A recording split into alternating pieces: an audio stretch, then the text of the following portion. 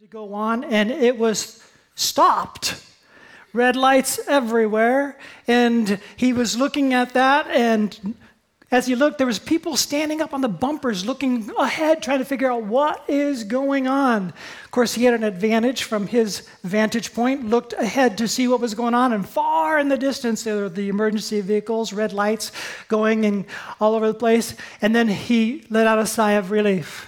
He saw that the traffic was already breaking up, and they were letting the traffic go through, and there was space up ahead. And so he got off the plane, got in his car, unconcerned, and came to the tail end of what seemed like a parking lot with everybody stopped, people still on the bumpers trying to figure things out. And they were so frustrated, and he was not. He was unconcerned because he had a perspective that nobody else had. And he knew that in just a few moments, they would be all traveling freely. Oh, that life would be more like this man's life. We at street level, when we're going through life as we see it, frequently hit the stop, the frustration, the confusion, the irritation. Our lives are blocked, they're halted, they're frustrating, they're not going the way we want them to go, and we don't understand why. We are on a highway and it's a parking lot. And so we, in a street level situation, our lives get jammed up, and we don't have a perspective that is able to see beyond what we can see at street level. And so we wonder, why are there so many barriers in our way? Why doesn't God do something? Why did he let this happen? If God really does exist, and if God really loves us, why doesn't he help us right now? And we're not talking about a traffic jam.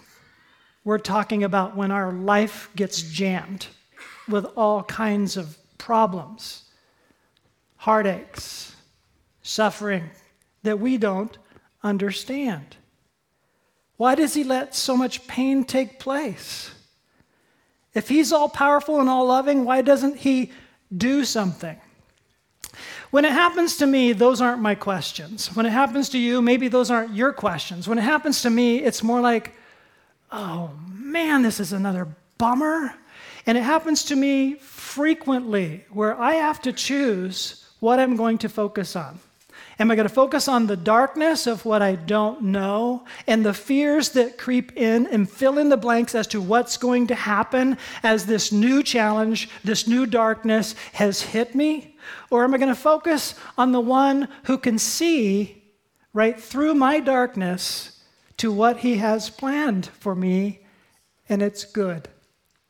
I find a struggle right there so frequently, do you? It's like I often fail right in the moment or even for days to see past the tangle to how God is going to untangle it, or past the pain to how, oh, now I see what God is allowing me to get from this, and I struggle. We're going to enter into a story that's one of my favorites in John chapter 11, and it's one of my favorites from the time I was a teenager, reading a chapter that just leapt off the page and came alive for me. It was so real that I knew that this was a true story, and God is good. But how easy it is to forget that how God worked in somebody else's story is how he's working in my story right now. And so we need to look at how our street level perspective is so inadequate. What we need is God's perspective. Amen. Let's pray. Let's go home. You want to hear more? All right. Well, let's jump right in. Point number one is this: God's perspective is often puzzling. Let's just admit it. God's perspective is often puzzling. Just because we don't understand something doesn't mean it doesn't make sense. I mean, that's such an obvious statement, but Every time we don't understand something, we just like get mad at God as if it doesn't make sense. It's like we're not the standard of what makes sense just because we don't understand it. He has able to see way beyond what we can see and how all the pieces fit together. And just because we don't see it doesn't mean he's illogical or he's not good. Just because we don't understand it, we still need God's perspective. Maybe we don't get the details like we want it right now, but can we learn that God's perspective is better than ours? Can we at least learn that? Although it's puzzling, very puzzling. In John 11, 1 through 4, we read this. Now a man named Lazarus was sick. He was from Bethany, the village of Mary and her sister Martha. This Mary, whose brother Lazarus now lay sick, was the same one who poured perfume on the Lord and wiped his feet with her hair. Which is funny to me that John tells that to us now, because he's going to tell us about it in the next chapter. It's kind of like preview. All right. So the sisters sent word to Jesus, Lord, the one you love is sick. Man, it's like economy of words. What is this, telegram? But that's all they said. Lord, the one you love is sick. When he heard this, Jesus said, this sickness will not end in death. No, it is for God's glory, so that God's Son may be glorified through it. All right, so what we just read there is a puzzling statement, but it's a declaration. And from my perspective, that declaration is the main point of the whole chapter. But that's not all. Okay, I just said it's the main point of the whole chapter. Let's look again. What did he say? No, this event, this thing that they don't get, this thing that is unresolved, it is for God's glory so that God's Son may be glorified through it. So that's the main point of this chapter, but guess what? It's the main point of every chapter that each of us is living in right now in our life story. The main point of the chapter, even if we don't get it. Why is this happening? Why are you letting this happen? I don't get it. This thing's so dark. I wish that it would go away. Can you just do a miracle for me? Why aren't you answering my prayer? I pray and pray and pray, and it's not happening. The main point of our chapter, even if we don't understand it, is, are we going to honor God in this chapter? Are we? It is for God's glory, so that God's Son may be glorified through it. Question: when life gets jammed up, can we honor God at street level, even when we can't see God's perspective? Isn't that where the rub is? Every time we are struggling like this, we can't yet see God's perspective. And so we're all jammed up, our hearts are all kind of tangled, our faith is kind of struggling, and we're choosing to worry, we're choosing stress, we're choosing not to rejoice, we're choosing perhaps not to worship, we're struggling in it, maybe even accusing God, wondering why he isn't coming, like we're asking, don't you love us? And we don't understand. Jesus saw right through what looked like a terrible thing at street level because he knew his Father's good purpose for it. Now, I believe, it doesn't say any of this here, but I believe, although Jesus was God from eternity past, he came down as a man, so he has to deal with every situation the way a man can deal with a situation, but he has the advantage of being fully anointed by the Spirit and no sin and in perfect communion with his Father, so his Father through the Spirit reveals to him his perspective. Now that happens to me too, on occasion. Not all the time like it does for Jesus, and then I get God's perspective on a situation, and it's very helpful. He sees right through the darkness and is not concerned. He knows what this is all about, and that's where he's coming from. Now let's take a look at the next puzzling statement, starting at verse 5. Now Jesus loved Martha and her sister and Lazarus, So when he heard that Lazarus was sick, he stayed where he was 2 more days. Does that sound like love on the street level? On the street level, that sounds really weird. All right, so he's sick, and you want me to come, and because I love you, I'm not. I'm going to delay. It only makes sense once you have the Father's perspective on what's happening. It doesn't make sense at a street level perspective on what Mary and Martha want. Do they get what they want? No. They get a delay, but they're going to get something better than what they want.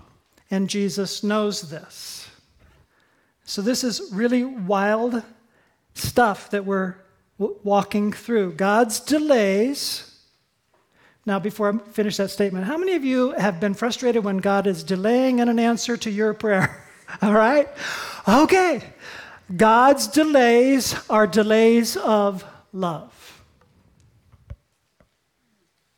We just don't know his perspective yet. He sees a bigger, better picture than we can see at street level. Does it feel like love yet? No. Is it love? Yes. Did Mary and Martha feel loved? No. He didn't show up. And Lazarus died. Oops, spoiler. Okay. So let's see the next puzzling statement. John 11 through 15. After he had said this, he went on to tell them, our friend Lazarus has fallen asleep, but I am going there to wake him up. His disciples replied, Lord, if he sleeps, he will get better. Jesus had been speaking of his death, but his disciples thought he meant natural sleep. So then he told them plainly, Lazarus is dead, and for your sake I am glad.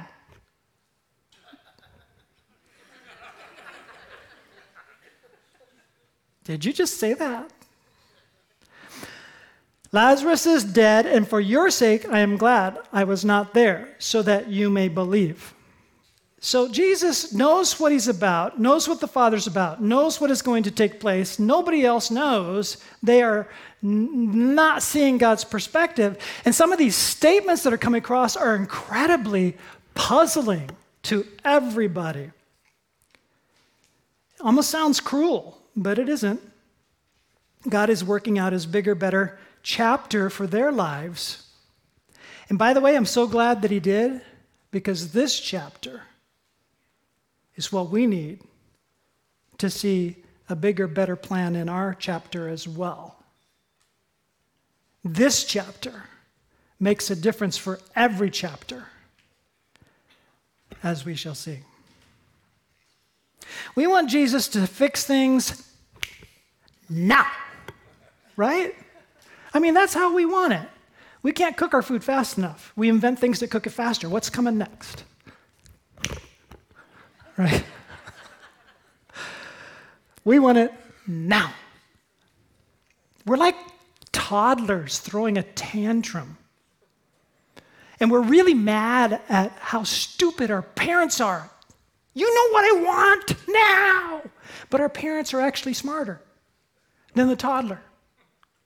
And they actually know better what's a bigger and better gift than the thing that you want right now. And yet we don't see it. And stories and passages, and this is not just a story, this is history, which is his story. And this helps us to see that we're too small to know how he thinks. We're too small to put it all together, and that he can really make this thing that we think there's no possible way you can fix this now. You've ruined it. I can't trust you. We're too small to figure out that actually you're not seeing it the way I see it. You're thinking too small. I've got something so much bigger and better. And I'm willing to let you to go through this little bit of pain to experience that glory that's way, way, way beyond that little bit of pain. It's a hard perspective for us to get a hold of. So Jesus finally arrives at Bethany, and there's some more puzzling statements.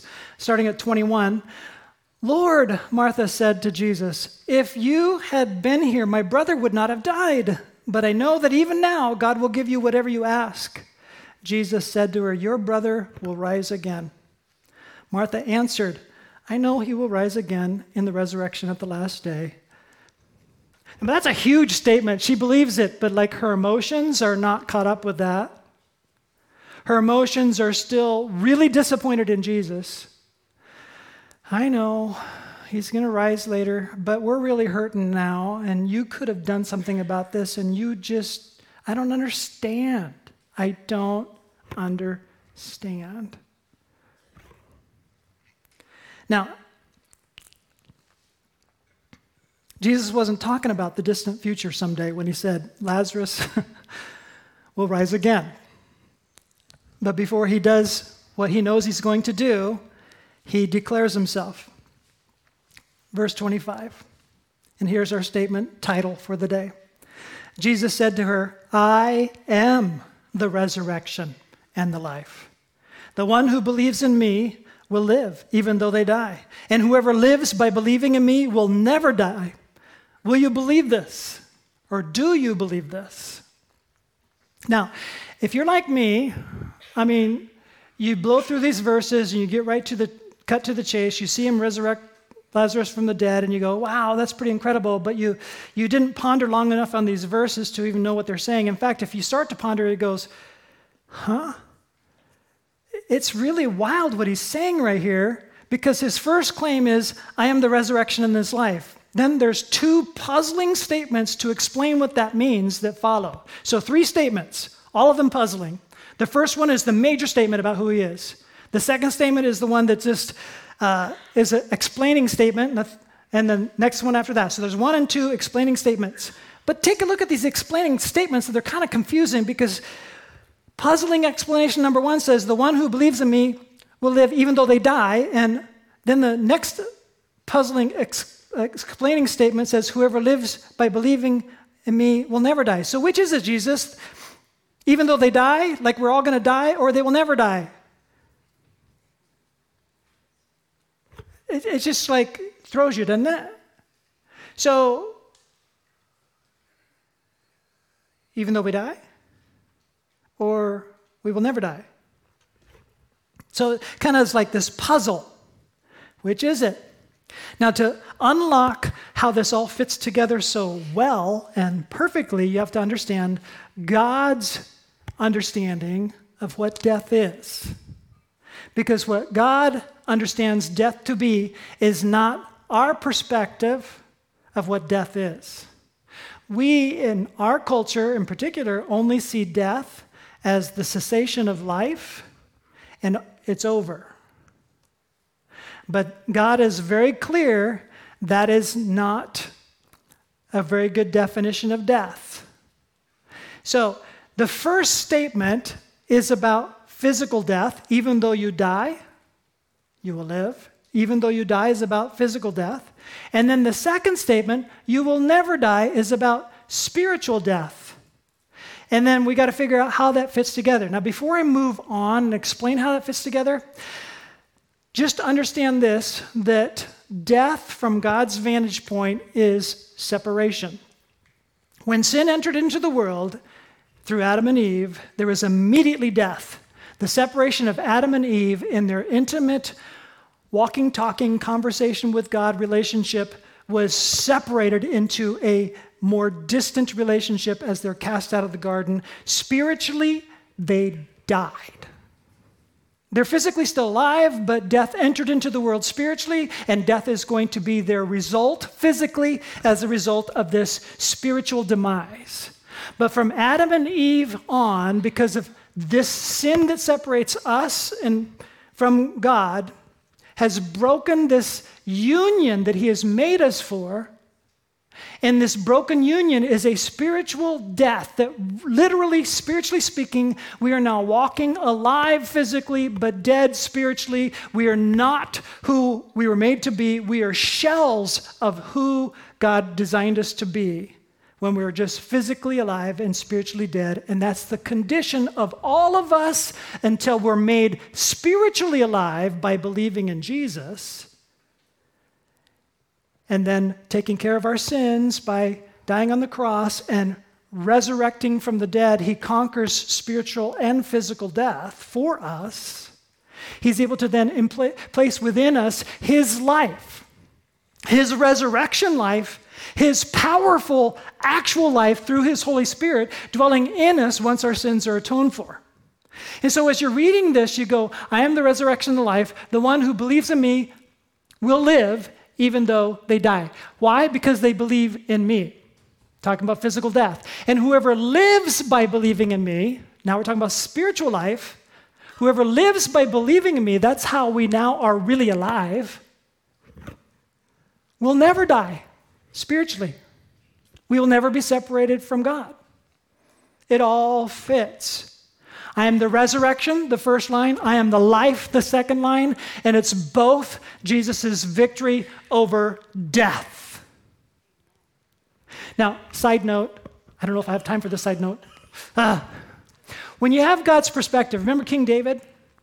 King David, before he was king, was a little teenager. He was just a shepherd king, and he watches his brothers at a war, and there's this big giant named Goliath that's just challenging their God and challenging their armies, and David has a different perspective. He's been walking with God. He's fought bears.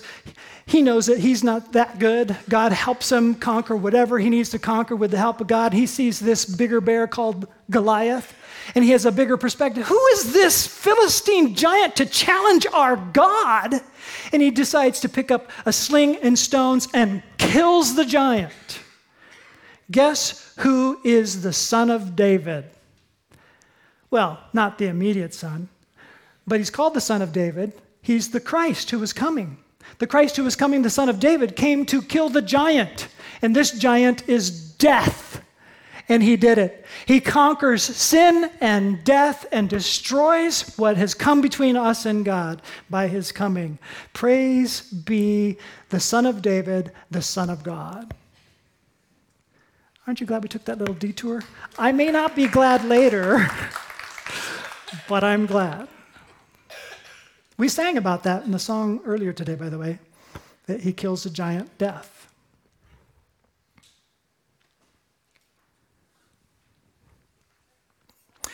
Jesus, in two places in the Gospels, said, using in one sentence both definitions of death.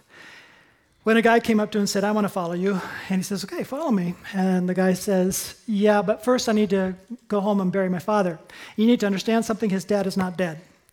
He is doing the Jewish firstborn thing. He says, I have responsibilities as a firstborn. I got to wait till my dad dies, and I have to see to the affair, all the affairs, and bury him. That's my responsibility. After that takes place, then I'll come and follow you. Oh, and by the way, after that takes place, I receive all my inheritance. Then I'll come and follow you. And Jesus says, no. Let the dead bury the dead. You come and follow me. He used both definitions in one sentence. Let the living dead bury the physical dead. If you want to be alive, come follow me. That's how we become physically alive, truly, spiritually alive before God, where we're redeemed back into our created purpose. So, point number one, God's perspective is often puzzling. Point number two is God's perspective is always trustworthy. Now, I want you to finish this statement. You have all the help you need up on the screen to finish this statement. God's perspective is often puzzling, but... Okay, some of you are catching on. Let's try that again. God's perspective is often puzzling, but... Yeah. You may not understand it yet, but just because you don't understand it doesn't make it true. God's perspective is often puzzling. So I don't know what you're going through today, and it's really tough for you to walk through this trusting God in the middle of it. But his perspective is that he is going to walk with you through this, and you're going to see glory in it, and you're going to be able to bring glory to the Father and honor the Son, Jesus Christ, if you'll take the hand of the one who sees right through your darkness and you can't see through it, and he has a perspective of what he's about. It's puzzling, but you can trust him. Will you trust him enough to take the hand of the one who is the keeper of tomorrow? He sees right around the corner that you can't see around. He sees right through the darkness. Everything's darkness to you. He's light. There's no darkness to him. Can you trust him? Walk with him. That's what we're about. Now, don't just take my word for it. Jesus himself is declaring himself and he's giving his word for it. But here's the thing. He's not asking you to just take his word for it, even though you should. He didn't come to earth to only talk about who he is. And then we just listen to what he said and decide whether we trust him or not. He didn't just come to talk about it. He came to show us that he is trustworthy. And so the very next thing he does is he substantiates this huge claim and these huge statements, 3 of them, the 2 that explain the first, by doing something that isn't only God can do. Okay? To substantiate that you need to trust what I'm saying here. And so we read in verse 39, after he meets with Mary, he goes down to the tomb site, and there's huge crowds following, and he says, "Take away this stone."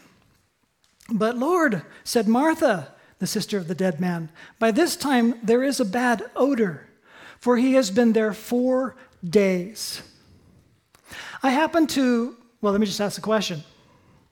Do you think, because he's about to raise Lazarus from the dead, do you think that when they opened the tomb, that it stunk? We can't prove it. But he's been dead 4 days. I happen to believe, yes, it stunk.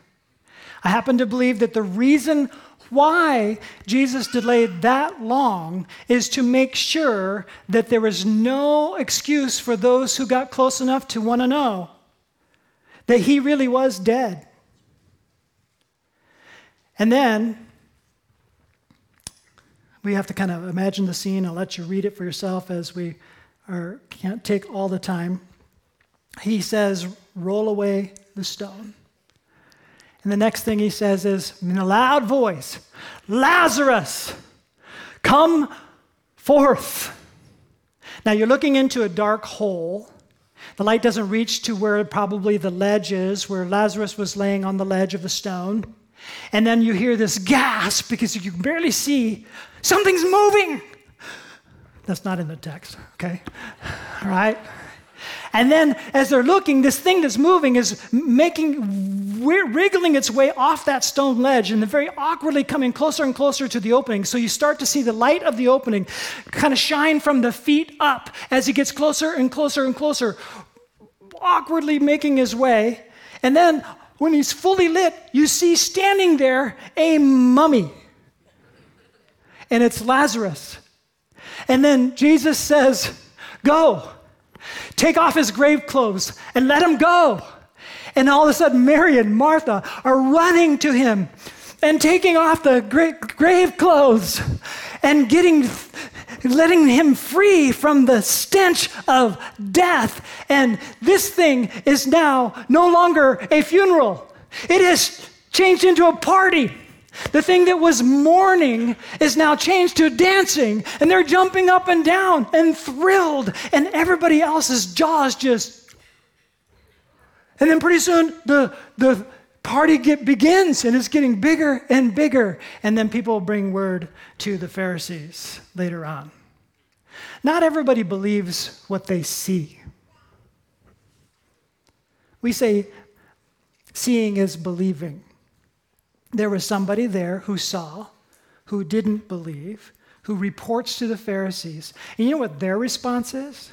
Their response is, now we got to kill him. Because if we don't kill him, everybody's going to follow him.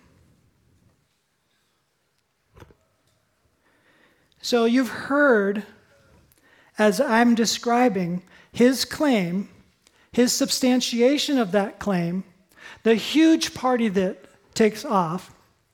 Probably the person that's the least sad in that whole audience is Lazarus.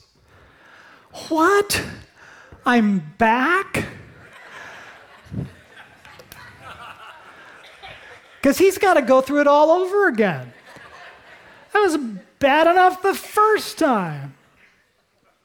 And yes, he will die again, but not spiritually. Why is it that even now, when somebody is struggling and they're dying, our first thing is the Mary and Martha thing, Jesus, heal. Jesus, heal. We probably need to set our sights beyond that. And why do we get mad if he doesn't? This chapter, you miss the point if you think the point is he did it for Lazarus, so he'll do it for me. That is not the point. The point of this chapter is he's given us the proof that death is the result of the fall, and he's the victor who has redeemed us, and we will never die. We might go through physical death, but once we are united with Jesus Christ, we will never die. We're told in Scripture very clearly that the moment that I leave my body, which is physical death, separation, I'm immediately in the presence of the Lord, and awaiting when I will be resurrected in the last day, as Martha was saying, with a new spiritual body to live in an imperishable, immortal, remade earth and heaven where the two are united. Glory be. And the martyrs in heaven can't wait. They have a little conversation with God where Revelation says, "How long, Lord? How long?" as they wait for their martyrdoms to be vindicated and justice prevail. And then to receive their immortal, imperishable bodies and live in the glory as they've heard his word described. All of that is coming. But will you trust him? I am the resurrection and the life. The one who believes in me will live, even though they die. And whoever lives by believing in me will never die. Do you believe this? So the question comes right back to us. Can I have the prayer team go ahead and get ready to go to the prayer area to pray for us? I'm going to direct our prayer time a little bit in this way. I've already hinted at it. Every one of us, whether it's today or we're still waiting for one of our down days where we have a puzzle and it's dark and we don't know the outcome, we need to decide in our prayer, do I trust God enough to take his hand when he knows and I don't know? Would you just bow your heads? And in a sense, in your own mind, in your own prayer, with whatever you're going through, would you declare an answer to this question? Do you believe this?